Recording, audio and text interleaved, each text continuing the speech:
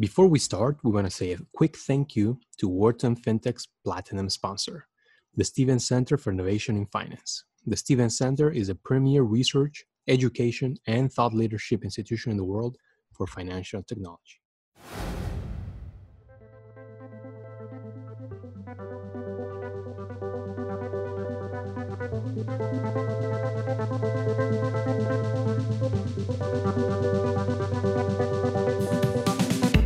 Hello, everyone, and welcome to the Wharton FinTech Podcast. I'm your host, Miguel Armaza. Our guest today is Alex Lazzaro. He has worked at the intersection of investing, innovation, and economic development across the public, private, and social sectors for more than a decade. He's a venture capitalist with Cathay Innovation and was previously with the Meteor Network. He's a Kauffman Fellow, Council of Foreign Relations term member, and an adjunct professor specializing in social impact investment and entrepreneurship at the Middlebury Institute of International Studies at Monterey. He's a graduate of Harvard Business School and the University of Manitoba. Alex is also a published author, having recently published Out-Innovate: How Global Entrepreneurs from Delhi to Detroit Are Rewriting the Rules of Silicon Valley. In recent memory, the concept of entrepreneurship has been popularized by the explosive success of Silicon Valley startups. While the Valley's framework of building lean startups that move fast and break things has done wonders in their ecosystem, this model hasn't necessarily translated to outside the Valley. In his book, Alex Lazzaro explores the framework of dozens of successful entrepreneurs and investors from around the world, acknowledging that entrepreneurship is never a one-size-fits-all approach. Out-Innovate comes out at an especially relevant time as the COVID-19 crisis threatens VC investing volumes in emerging markets. Armed with data and real-life examples, Alex presents a compelling case to invest in emerging market ecosystems with startups that look a lot more like camels rather than unicorns, built for sustainability and resilience to navigate frequent shocks and survive droughts. Mr. Lazzaro also reminds us that some of the best technology innovations increasingly come from outside of Silicon Valley. In fact, average returns for emerging market VCs has outperformed their peers in traditional entrepreneurial hubs over the last 15 years. By the same token, some of the most relevant fintech startups were born outside of the US. Nubank, a Brazilian company, is the largest independent digital bank in the world, and Ant Financial, a Chinese company, is considered the largest private fintech company worldwide. Out-Innovate is a must-read for any investor, entrepreneur, and aspiring builder interested in learning about some of the most resourceful founders around the world who are building lasting companies and improving their communities in the process. And now, without further ado, let's listen to a great conversation with Alex Lazzaro. Alex, thank you for joining us on the Wharton FinTech Podcast. We're certainly very excited to have you here. Not only are you a venture capital investor, but you're also an author, and we're excited to talk about all of your work. And perhaps we can start by hearing a little bit about yourself and your background. Happily. I work at the intersection of innovation, impact, and investing.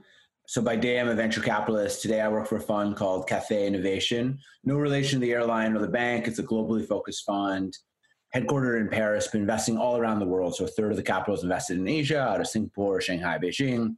A third is pan-Europe, out of Paris, Munich, Tel Aviv. And a third is notional rest of the world, mostly North America, which we work on out of our San Francisco office. We also have a Pan-Africa venture fund in partnership with AfricanVest.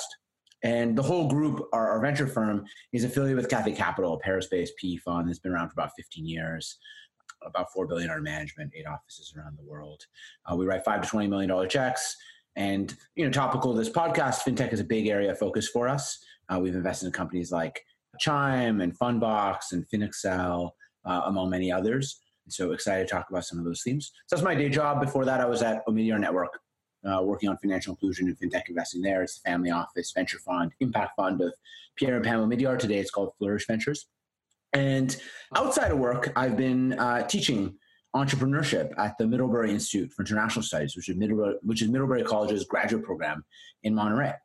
And this will give you a little bit of a genesis story to the book and the work that I've been doing there. But I was getting really frustrated. Most of my students were, either they were a little bit like me. I grew up in the Midwest of Canada, and they were moving back home outside the Valley, or they were going to launch a startup, often in an emerging market, a very international heavy class, or folks that were just wanted to move and build a social enterprise or what have you. And I was getting frustrated because I wanted to assign my students books on entrepreneurship or share best practice on how to build startups in ecosystems that just look different than what we have in the Valley, in ecosystems with less resources, with less capital, with less depth of trained startup human capital, or that might face more macroeconomic shocks. And there was nothing out there. And so I decided I'd solve the problem myself. And I ended up interviewing about 200 entrepreneurs, mostly folks that are leading some of the largest and most successful ventures in emerging markets, as well as emerging ecosystems in the US and in Canada and in Europe. And I believe that the best entrepreneurs operating in Santiago or in Amsterdam or in Bangalore or in Chicago have more in common with the best entrepreneurs in Sao Paulo than they do with those in San Francisco. And yet no one is telling their stories. I think they're challenging the conventional wisdom of Silicon Valley, but actually increasingly they're reinventing startup best practices in a meaningful way. And that was the genesis of my book, Out Innovate, How Global Entrepreneurs from Delhi to Detroit Are Rewriting the Rules of Silicon Valley. It was just published by Harvard Business Review Press in April. So that's the other bit of the work that's been keeping me busy these days. I like that you took the entrepreneurial approach. You were looking for a book, you couldn't find it, so you wrote it yourself. So I will say it is, I profile 50 or 60 entrepreneurs in the book. And I will say that writing a book is 1/1,000,000th as hard as actually building a business, right? It's so much harder to build a real business. And yet this is unequivocally the hardest thing I've ever done. And so it's been in some ways an exercise in empathy in what the actual entrepreneurial journey of what the folks that are actually on the front lines doing it. And in many ways, I think that the book is just channeling their lessons and their thoughts. Before we go into learning more about the book, can you tell us a little bit about your efforts, your work at both funds that you've been at, over the last 6 to 7 years? Yeah, happily. I've always had one foot living in Silicon Valley. I live in the Bay Area, and one foot investing in startups around the world.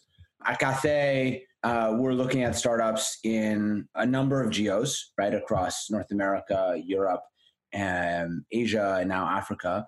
And we tend to be at Series B and C, and it ends up being a little bit more generous. So fintech is one of the things that we're looking at, but we're also looking at healthcare, future of work, future of commerce, among other things. And so that's the type of work that I'm doing here. And it tends to be Series B and C. So post-product market fit, but also with a pretty solid early track record on scaling fit, on operational success.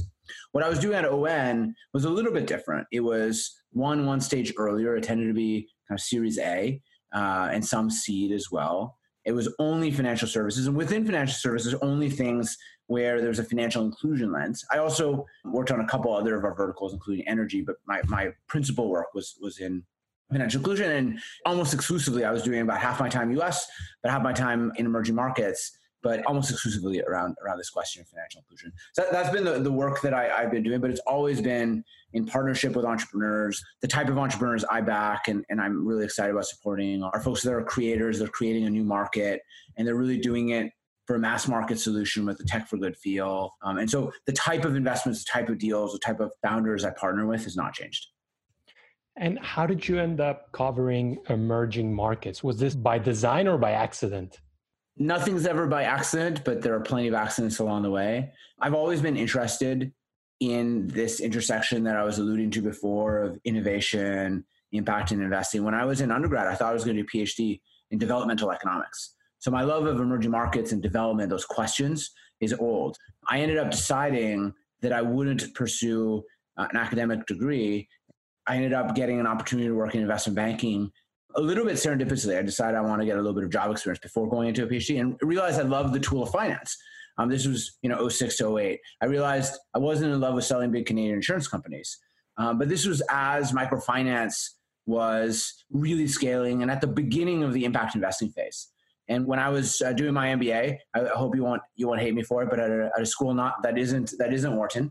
I decided that We're okay with that. That's good. Okay. I decided that was the direction I want to spend my time in. And so the way I ended up in investing, I was sitting in my HBS class and realized I had no discernible skills.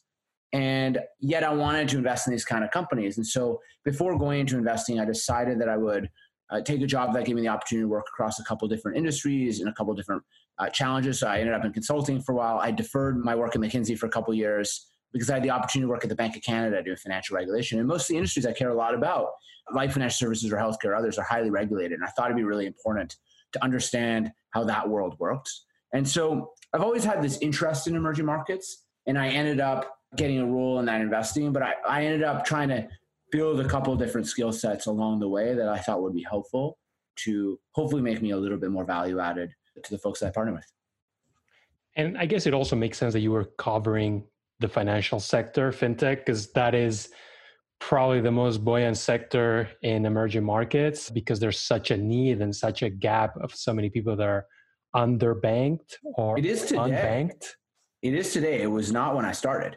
When I started investing in fintech, like fintech was a new word, and there were funds that did venture, and then there were fintech funds that were doing different things. And you've interviewed many of them, right? That are these dedicated fintech funds. Today, every fund has someone that covers fintech at least part of their time, right? It's become very much a sector.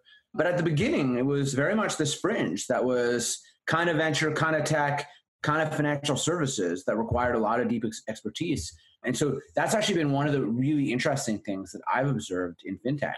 The other thing that I've observed around fintech, which is at this intersection, the greater intersection and overlap, is that in many ways, you're seeing a lot of players that were not financial services providers start offering fintech products, and fintech players start offering things that don't look like traditional financial services either. And so the lines are blurring more and more. And a lot of people have written about that, including me, but I think that's something we're going to see more of. And so definitely today, some of the most successful startups in emerging markets, some of which and many of which I interview and profile in the book, are in financial services.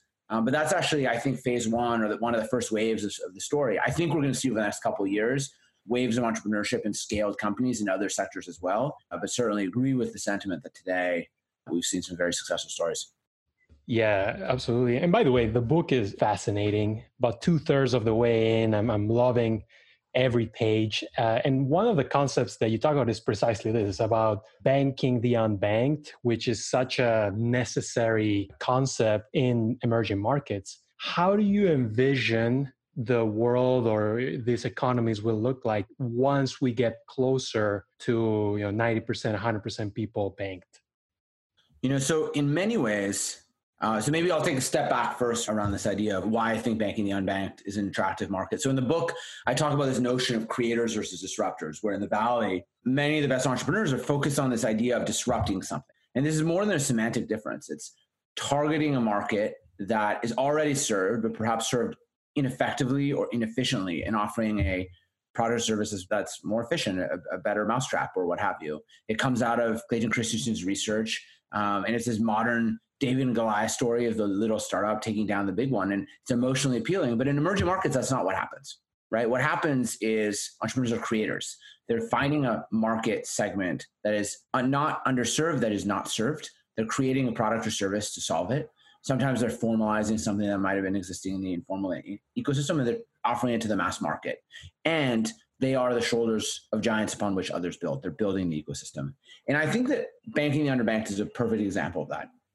When I started investing in fintech, there was 2.5 billion people that were unbanked or underbanked.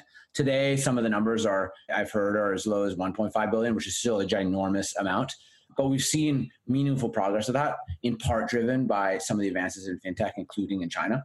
But what is really powerful about doing that is not only can you build fabulously large, successful businesses, as we've seen all over the world, but also those end up being platforms to do a ton of other things. On the back of mobile payments, for instance, in Kenya, where you can take someone that was unbanked and give them a mobile wallet and a variety of ways to cash in, cash out, you can then create a proliferation of other products and services that were not possible because of the high cost of getting small little dollar amounts in and out, or with lack of data and visibility on who your customers are. But with a mobile banking wallet, all of a sudden you could do digital mobile lending at much lower cost than microfinance. You could do mobile remittances at much lower cost than Western Union. And you can even do things like energy access, right? There's 1 billion people with no access to power. And one of the reasons they can't afford connections to the grid, or the grid doesn't exist. Now these solar home systems can do pay as you go, but those only work because of mobile banking. One of the reasons I think is really important to focus on the interbank is not only can you build these thriving business models, but those business models then enable a variety of others. And I think that's one of the reasons that Kenya, for instance, has seen a really, really strong entrepreneurial ecosystem of other startups building on top of mobile money. And I think we'll see the same thing in a bunch of different ecosystems around the world as well. And we've definitely seen that, for instance, in India and China and others. And so I think that's the reason. Yeah, Kenya is certainly a pioneer and has the very widely covered example of M-Pesa, right, which you also cover. Let's talk a little bit about the concept of the differences between Silicon Valley entrepreneurs and entrepreneurs in emerging markets, and then also the type of concepts that don't really apply the same way. For example, you talk about how first movers in developing markets are very different than first movers in a place like Silicon Valley, right? Can you expand on this concept? Yeah, and I think we could have a podcast on this topic alone as well on how to do it. But in brief, I think when you are creating a market versus disrupting a market, it's a very different game. If you're disrupting a market, and particularly if it's winner takes all and that kind of thing, it leads to a particular approach of growth at all costs, raise as much venture capital, first mover advantage. I think there's a number of markets where there's not necessarily a first mover advantage. We talked about M-Pesa a second ago, for instance. That took them a long time to build, right? Because not only were they offering a new product or service, but also they were changing behavior. They had to convince a little teller at a small shop that when someone showed them a text message, they had to hand the money, right? That is not an intuitive thing to convince someone to hand money based on a text message. And so they had to build that in. And so that took a long time. What happened in Tanzania is all 3 mobile money operators started launching in Tanzania. And because there was a couple of them, actually the education, customer education and marketing was split across a bunch of them. And actually the adoption was quicker. And so there is a little bit of this where if you're creating a market, it isn't always obvious that the first mover wins. But I think what you need to figure out is the timing, the right solution, et cetera. I do, however, think that there's an advantage to being creative, which I talk a lot about in the book. It's this idea of the creator's advantage, which is if you were building a startup and building a totally new market, in many ways, the mountain is pretty high. But once you've done it, that mountain is pretty high for everyone else as well, particularly when you're building a range of enabling infrastructure for yourself, given the complexity of the business model that you're doing. And so you end up having some really powerful moats. You're able to recruit a lot of people to the team, given the mission-driven approach. You're able to garner support from a variety of ecosystem players, which we've seen in different, because once you've proven the impact. And so there's a lot of things that I think counterbalance some of this too, and that I think give a net creator's advantage. But it is important to take a moment to nod at the difficulty that the best global entrepreneurs have to face when they're building their business, and just say, hey, look, like when you're building a startup in a different ecosystem that has less resources, it is much harder. And we have to acknowledge that and start from this position of adversity. And I think that's one of the central tenets of the book, is that in this context of adversity, the best entrepreneurs have figured out strategies that give them, in the end, advantages to thrive, to out-innovate. Right. They end up being more resilient. We actually had on the podcast not long ago, we had Hernan Casa from Kazek Ventures, and he described building a startup in emerging markets, particularly Latin America, as, first of all, you're climbing a huge mountain, let's say Mount Everest, but then on top of that, you are doing it while riding a roller coaster. So let's also talk about the whole concept of the lean startup, right? That's one of the most popular concepts in Silicon Valley, at least for many industries. But you're arguing that this is not necessarily applicable in an emerging market. Why do you think that is? Yeah, and so I think there's two concepts. One is there's the lean methodology around do something simple, test before investing and buying. And then there's kind of the idea of being software only, asset light. I think the bit that I in the book talk more about is around the second idea, which is this notion that software alone doesn't solve the problems that we're looking to solve. And many startups in a lot of these industries need to be full stack. And so what do I mean by that? I mean that they have to build vertical enabling infrastructure just to make the end product possible. So a fintech example in the book that I talk about is a company called Guia Bolso, which is in Brazil. They're trying to build a personal finance manager. Think of Mint.com for Brazil. The challenge is that they had to build a ton more stuff just to be able to build the PFM. So Mint.com, they want to offer an app. It's pretty easy, right? You can plug into, at the time, Yodlee, which connects to bank accounts. All of a sudden, customers can get real-time version of their spend. They want to get a sense of credit score. Well, FICO exists, right? TransUnion, Equifax, et cetera, exists. They want to offer financial products and services. Well, there's a pretty ready market of folks that are willing to do web-based acquisition. And so that's the journey of Mint. But in Brazil, Guia Bolso had to build a lot of this themselves. So first of all, there was no bank interconnection layer. So they had to build it themselves, right? There was no Yodlee or Plaid. And then when they wanted to give people insights, not just on where their money was and where their money was going, but also their credit worthiness in a country that has some of the highest interest rates in the world and some of the highest short-term debt in the world, there was no FICO score at the time. You were either in default or you weren't. It was blacklist, right? And so they had to build their own credit insight piece just to give a sense of creditworthiness. And then when they wanted to actually figure out a monetization strategy, but also give people lower cost access to credit or tools that are more appropriate to them, there wasn't this ready market. So they had to actually build that ecosystem too. So just to be able to provide the final product, they had to build a range of enabling infrastructure around the idea. And we see that time and time again. Obviously, in Guia Bolso's case, in many ways, they were lucky, right? They were only building software enablers. In other markets, right? Think of if you want to build an e-commerce play in emerging markets where there isn't an addressing infrastructure or people are unbanked or what have you, you all of a sudden have to figure out logistics in a much more complicated way. You have to figure out cash on delivery in a much more complicated way. And so people have to build a lot more of this full stack. And that's something I've seen interviewing a bunch of e-commerce players as well as part of the book. And so that's what I talk about and why I think the software only business models are tricky when you're actually trying to create, when you're actually trying to solve one of these massive problems.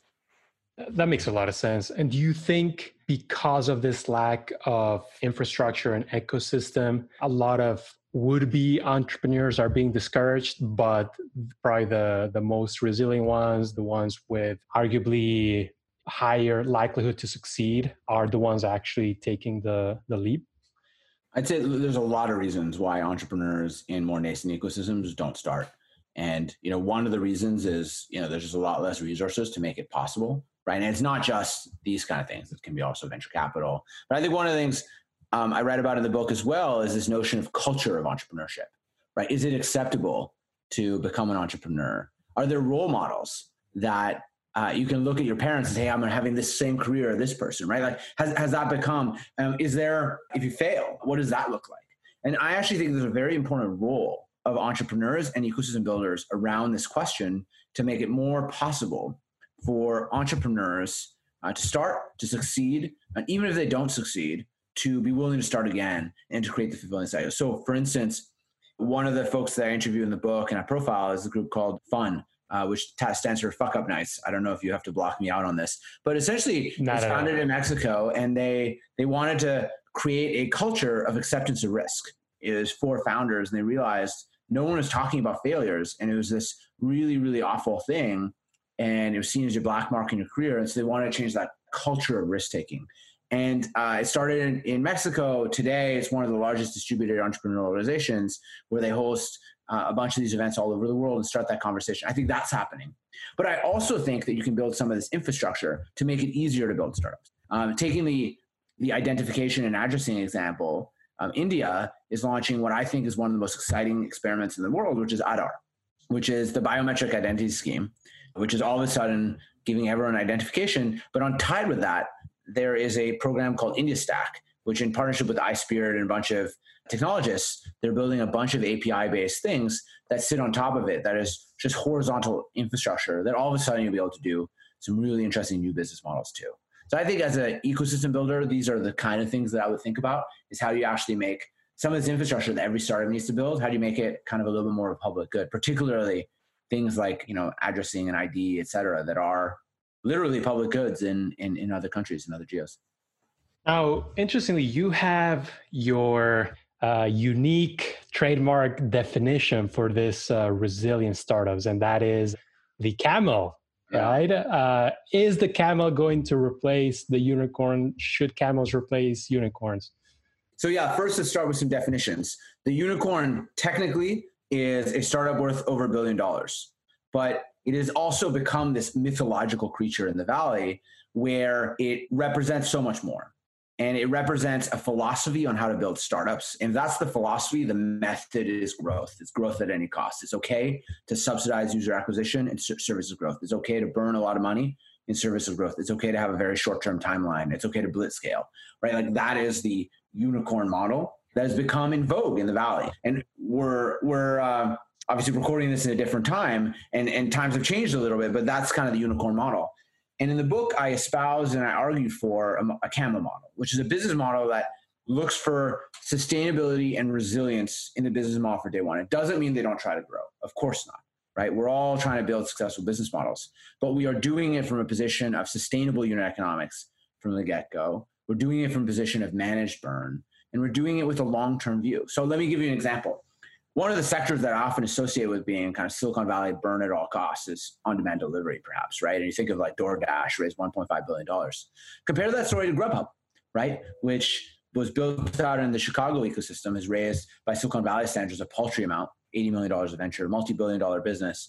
I interviewed Mike Evans, the COO, and he talked a lot about how they were sustainable at every single fundraise. And every single fundraise was for a very specific objective.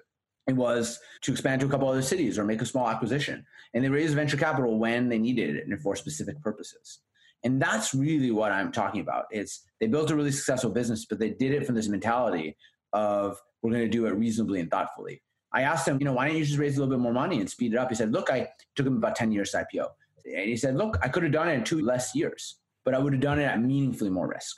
And so we're looking, what I believe camels do is they are creating more successful risk-adjusted outcomes, right? If you look at a successful business that took the unicorn strategy, you only know, if you played that movie back 10 times, you only know one of the outcomes, right? Which is the one time it was successful. I don't know what happens the other 9, but I bet a bunch of them, it didn't work out the same way.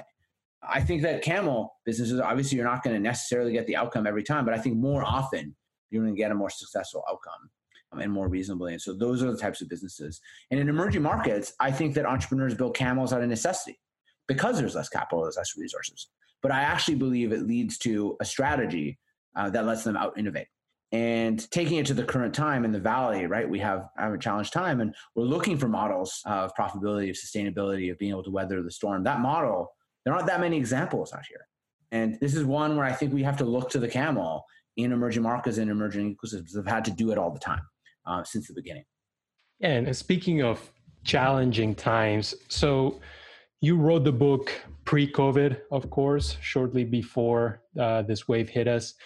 But you talk about some concepts that have become extremely important. And one of those is the example of distributed teams and how many emerging market startups are distributed almost from day one, right? And how this has a lot of benefits. Can you talk a little bit more about that?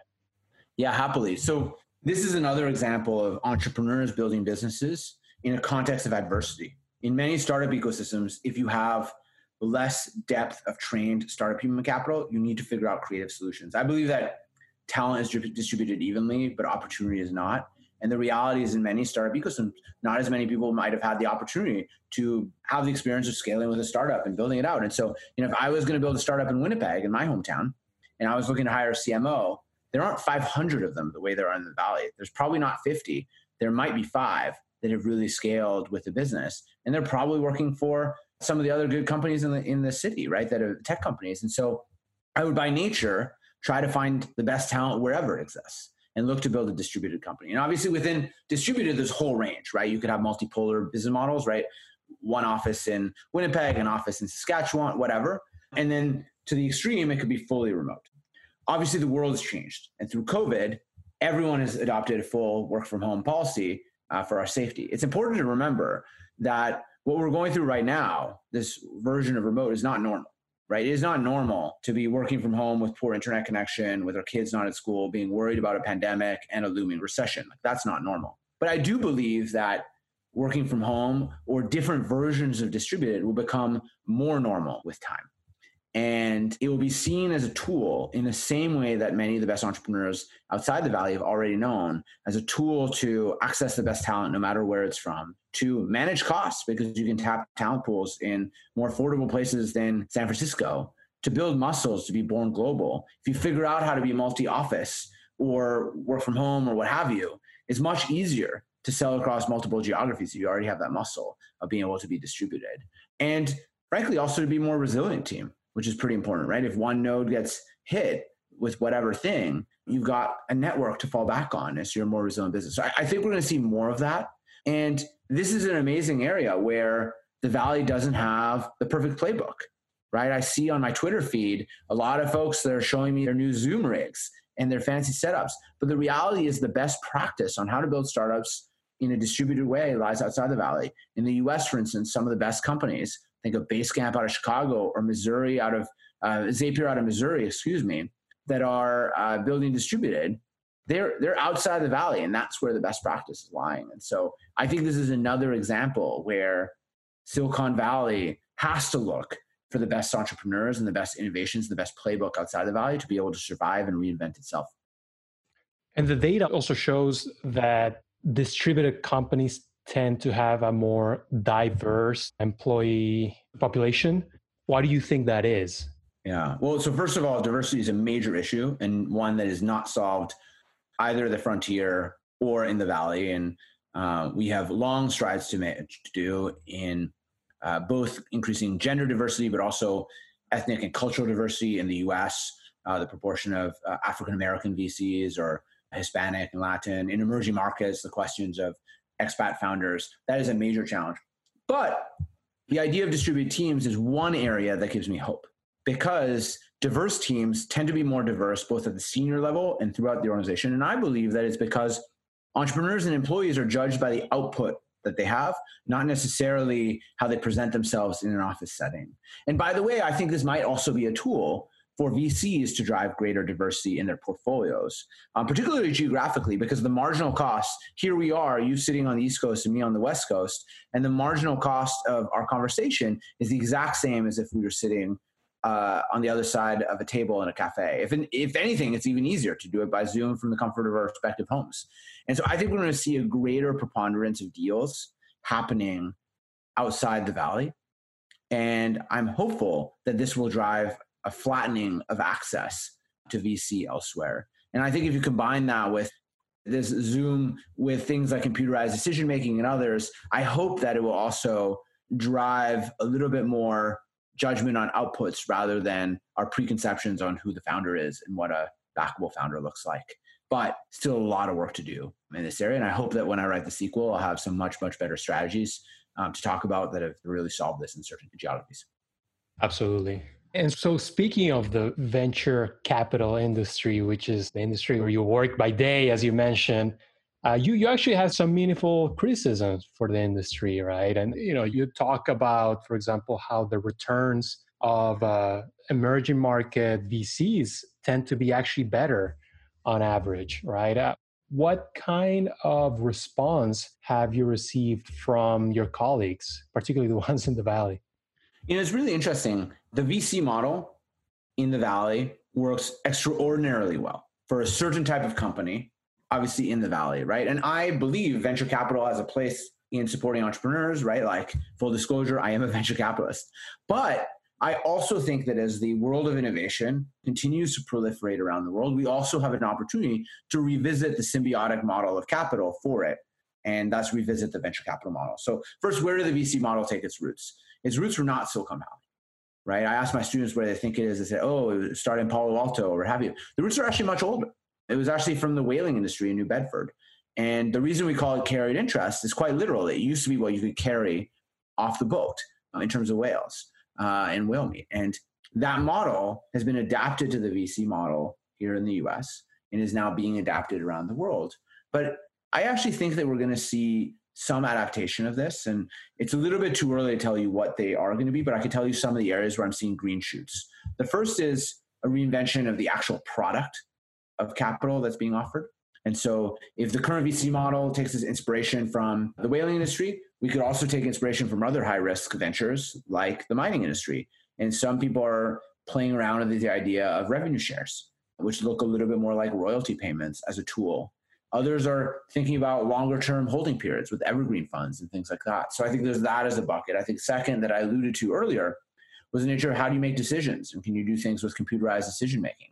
There's a whole range of funds that are using computerized decision-making to judge outputs of the business rather than be based on traditional investor meetings. And then the third is who the investors are. And certainly in emerging markets, we've seen the rise of impact investors as a driving force. In China and in Asia, we're seeing a new form of corporate investing where big technology companies are also offering their ecosystems as a way to support the scale of their business models, of their portfolio. And so I think we're going to see some reinvention of this. And so my perspective is over time, there's going to be a much greater diversity of types of businesses that get built and a greater diversity of the aspirations of the founders of those businesses. And as a consequence, we as folks that serve entrepreneurs need to also have a greater diversity of what products we offer them and how we offer them to better fit their needs. And so I think we'll also see a greater diversity of venture capital, or rather let's call it startup financing models over time. I still believe the VC model will continue to have a place to fund certain types of businesses. I just think we're going to see more of them.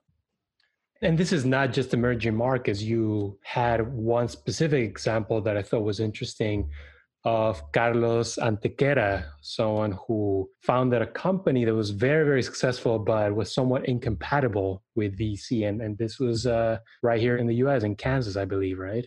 Yeah. And by the way, and they're building a revenue share model like we were talking about before. And what's interesting is if you look at some of the most successful revenue share investors, like them or Lighter Capital or Clearbank, which is now a startup that's doing this in an automated way, they are all outside the Valley, right? Kansas City, Seattle, Toronto, respectively. And so it's no surprise that the innovators of the VC model are also in places outside where entrepreneurs are building according to a different playbook. Now, you talked to a lot of people. You mentioned over 200 people for your book.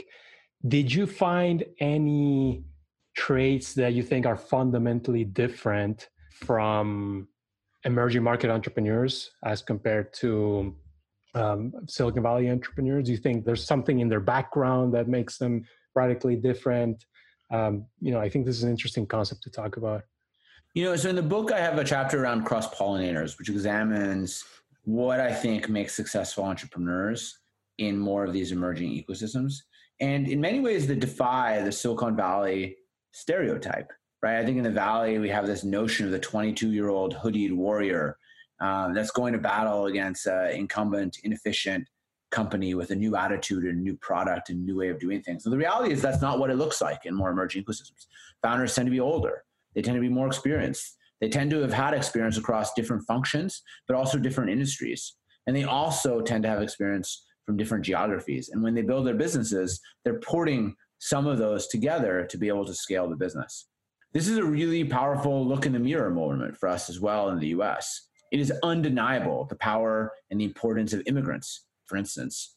The ultimate cross-pollinators are taking experience from different geographies and different life experiences to build their businesses in some of the most successful startups in the US. But also, if you actually look at the most successful companies in the US, many of them are also founded by folks that are older, that have more experience. And so really there's this cognitive dissonance. I've heard the argument that people say, hey, well, actually the companies that are the largest, think of Facebook or Microsoft or what have you, Apple with Steve Jobs, they were still founded by young folks. So maybe the outcome is more binary, where some young folks build really massive business models. But what's really interesting is even in those business models, the performance of the stock at Microsoft did better when Bill Gates was in his 40s than when he was in his 20s.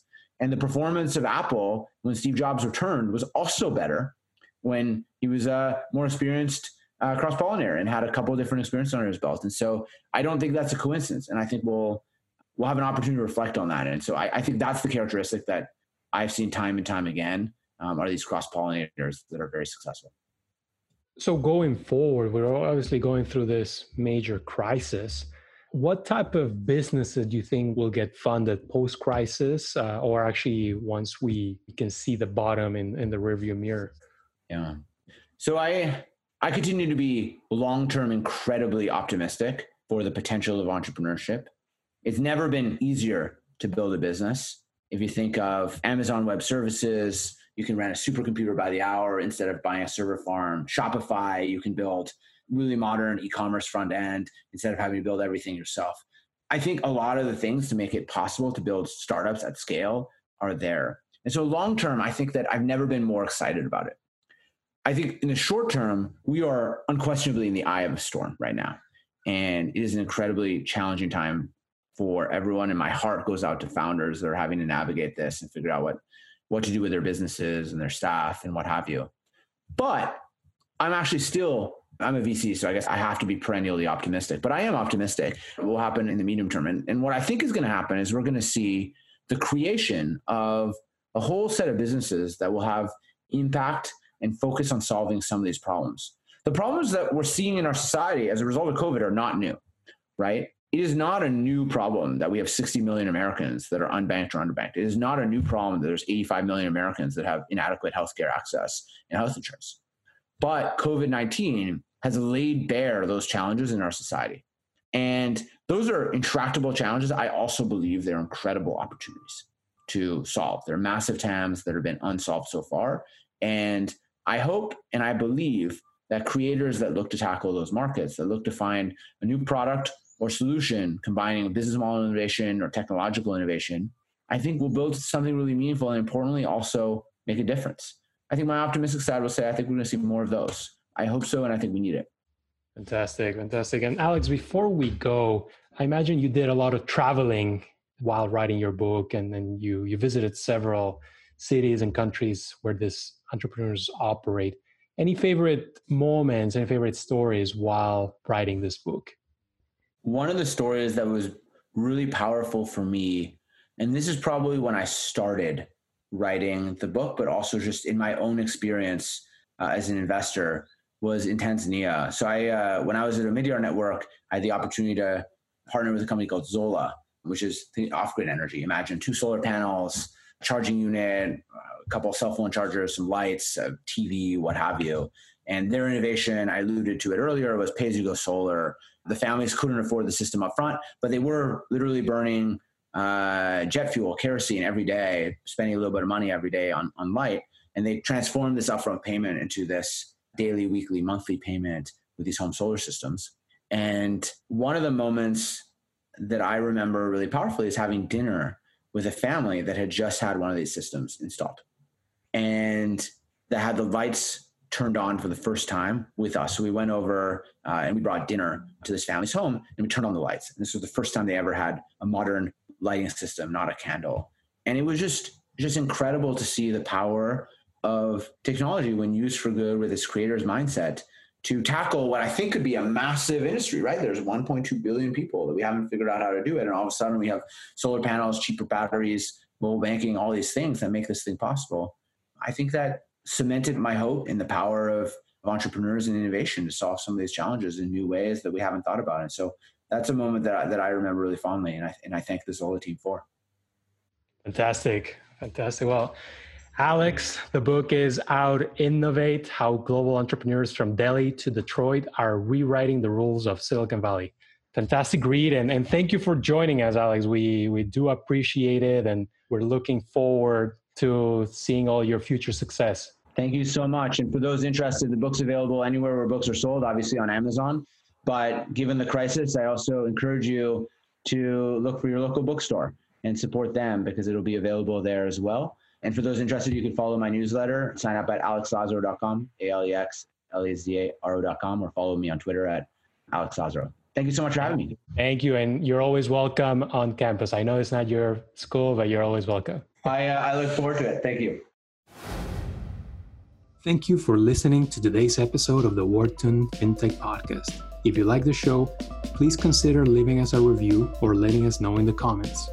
If you want more content from our FinTech community, please subscribe to our podcast channel and find us on LinkedIn, Twitter, and the rest of social media at Wharton FinTech. You will find interviews, articles, videos, and much more analyzing all aspects of the industry. Signing off, I'm your host, Miguel Armaza.